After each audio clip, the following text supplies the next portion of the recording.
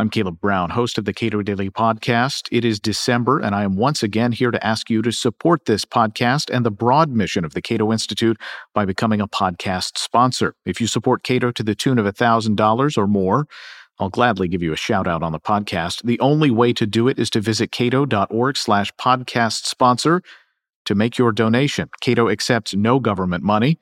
We depend on the generosity of our sponsors to help us advance the values of individual liberty, limited government, free markets, and peace. Visit cato.org/podcast sponsor and support the Cato Daily Podcast and the Cato Institute. This is the Cato Daily Podcast for Monday, December 13th, 2021. I'm Caleb Brown. When a federal regulator tells you that your stock might not be welcome as a component of pension funds, that is, unless you start abiding by the preferences of regulators in documenting your plans to fight on behalf of certain environmental and social goals. How might that change your behavior? How might that alter the incentives of your management? Cato's Jennifer Schulp offers her take. Along what dimensions do financial regulators regulate pension funds or other like investment or retirement vehicles? Sure. The primary method by which I would say the Department of Labor regulates pension funds is according to ERISA, which is the Employee Retirement Security Act, which is the general pension retirement statute that tells pension plans, 401k plan sponsors, etc., how they are supposed to make investment choices for the beneficiaries of those plans. Okay, so they have a clear, maybe less than clear, totally, in some cases, mandate to regulate within this area. So what is ESG? ESG stands for Environmental, Social, and Governance.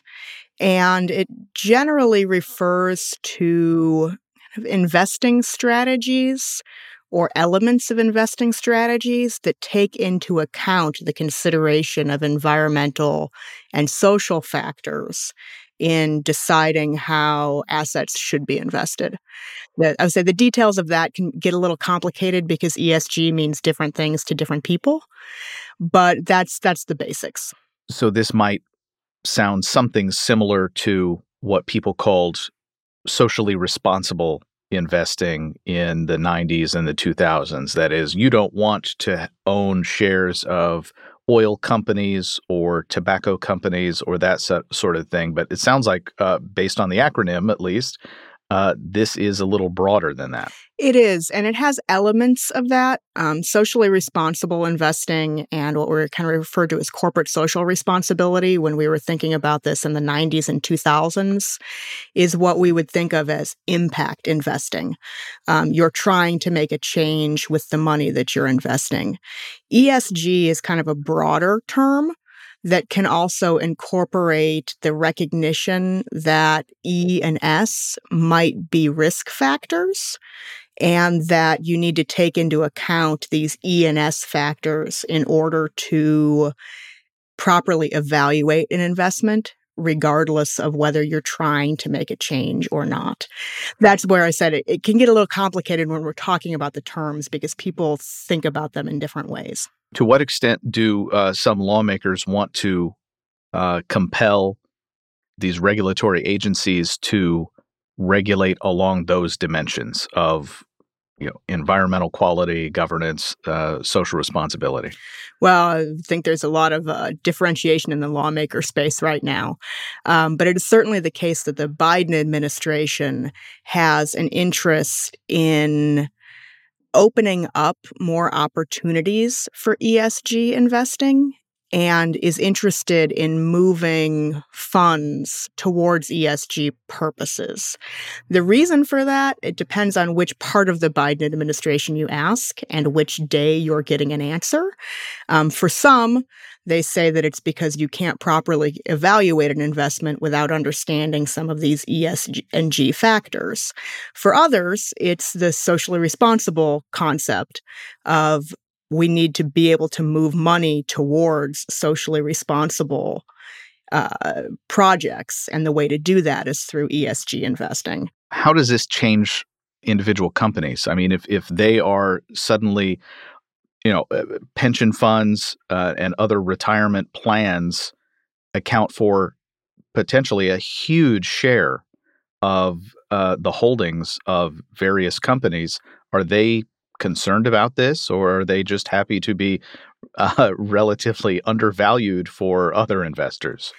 It depends on the company, and it depends on the investor.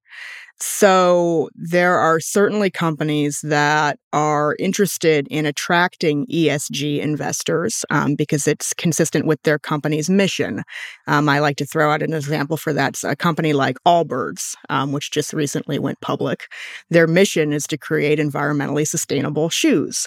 They're not at all going to be upset about pension funds looking to invest in environmentally sustainable companies. On the other hand, companies that are seen as less environmentally friendly by some, like oil and gas companies, say certain other manufacturing companies, are not going to be pleased about, some big investors looking to, say, green or sustainabilize their portfolios. But again, it's a complicated question depending on individual companies. I think what an important question here is the pension funds or 401k plan administrators um, are able, when we're looking at ESG investing, to have a lot more leeway in investment decisions than they would be if they were just considering kind of core financial factors about what is and is not a good investment.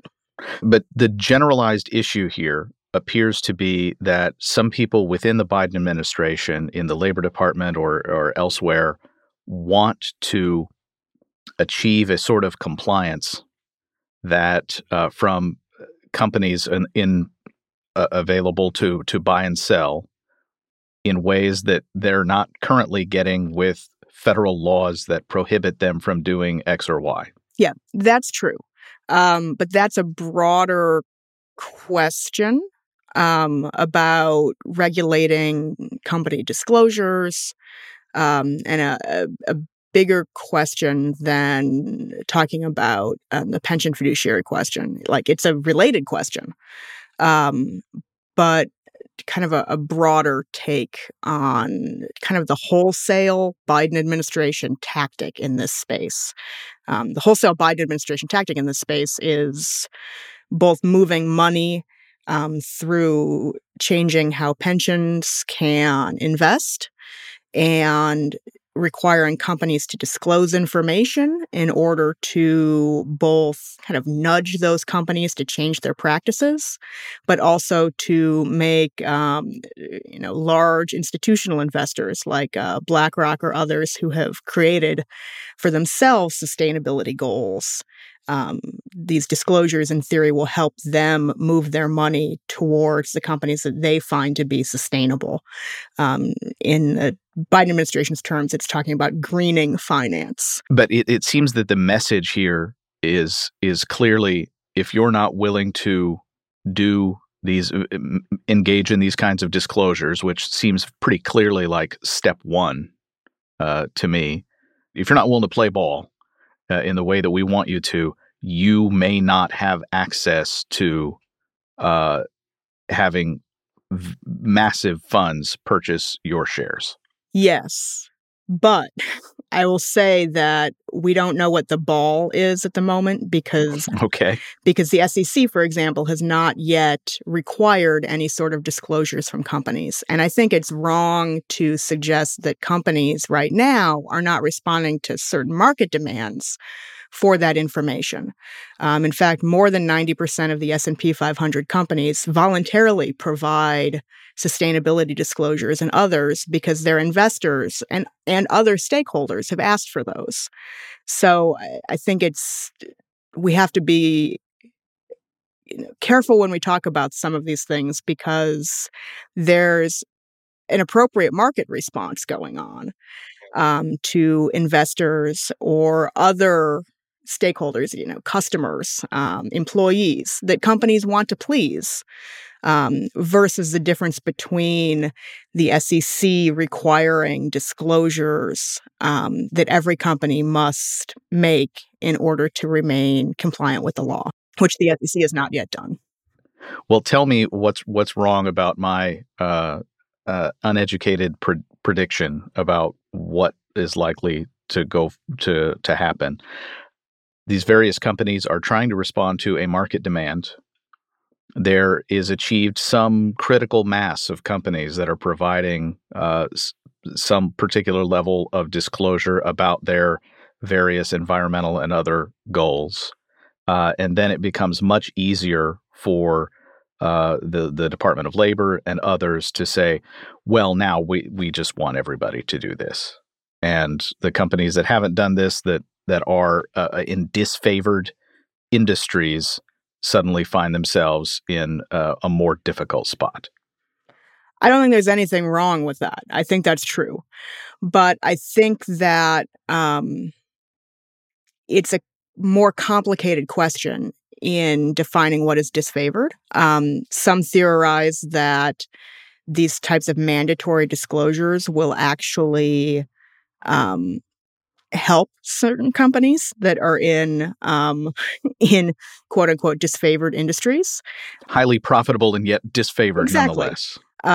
Because they will open up opportunities for certain investors. There's also talk about some of those companies just moving towards private markets, which have their advantages as well. So it's not that the SEC requiring disclosure is going to immediately put out of business companies that the Biden administration might not be interested in supporting. It's much more gradual than that.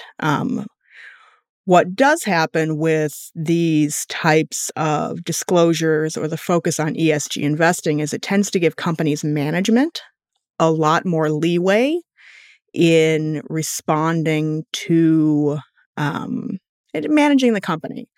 And it puts them further away from direct control by shareholders who previously were much more easily able to see, oh, profits are up, management must be doing a good job. Here, when management can point to a lot of different factors about what a quote-unquote good job might be, it's far more likely that shareholders are going to lose out in the end because they can no longer hold management responsible in the same way.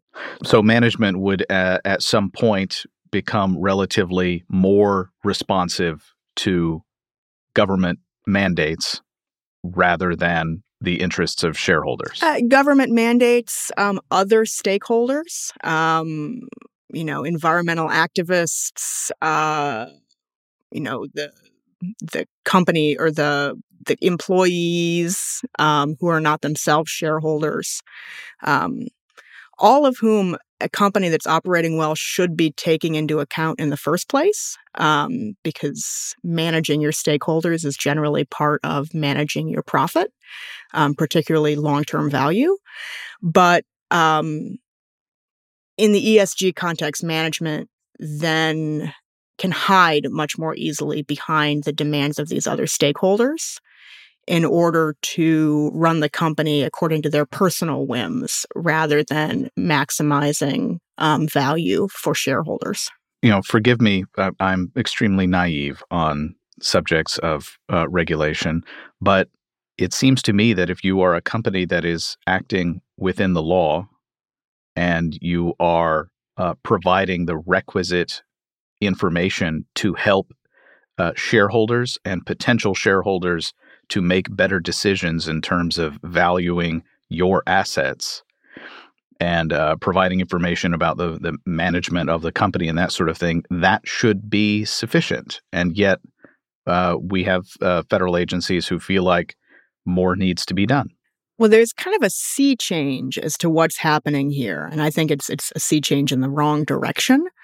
But the Biden administration, as well as progressive activists over a number of years, have been moving towards the idea that profit is not what counts here, and that companies should be looking out for more than just their shareholders, that a company needs to be part of the broader societal consideration. And in fact, it's a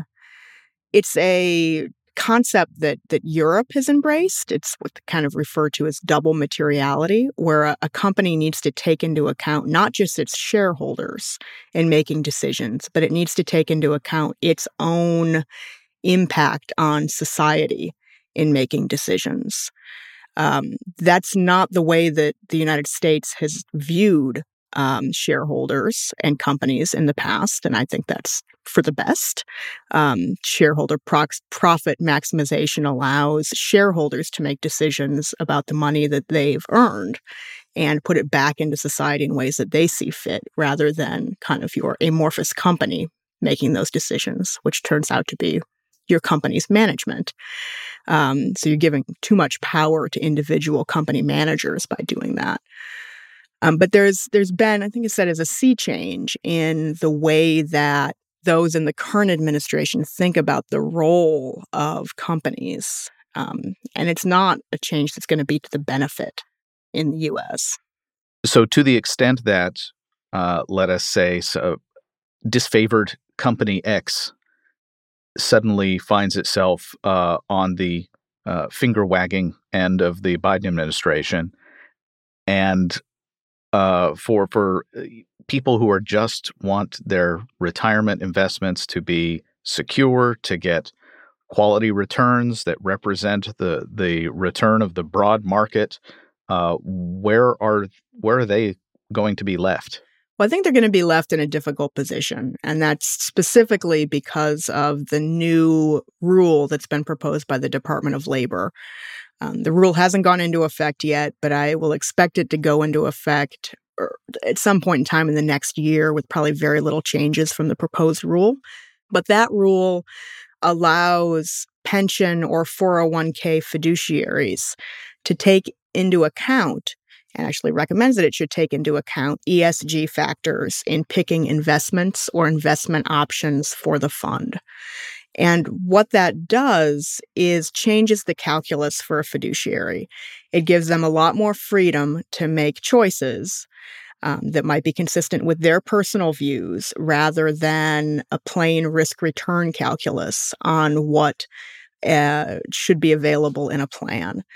And that can have long-term effects on the ability of individuals to save for retirement. ESG funds tend to be higher priced. And although they've generally performed well at this point, it's not clear that that's going to be the case going into the future, particularly when we look at a lot of ESG funds tend to be very tech-heavy. They get their ESG credentials by relying heavily on the tech sector, which has performed well over the past, say, decade. What's very concerning to me about that Department of Labor rule is that it puts a lot of unsuspecting average retirement savers in jeopardy by permitting a plan fiduciary, a 401k plan fiduciary, to turn the default investment in a plan into an ESG investment. And in your 401k plan, a lot of people just stay in the default investment. Your employer sets up a 401k for you and puts your money in an investment from the get-go. A lot of people don't go back and make a decision about what they truly want to be in. And this new Department of Labor proposed regulation would allow that default investment to be an ESG investment, which push a lot of money in ESG investments, but I think has the potential to hurt a lot of average retirement savers.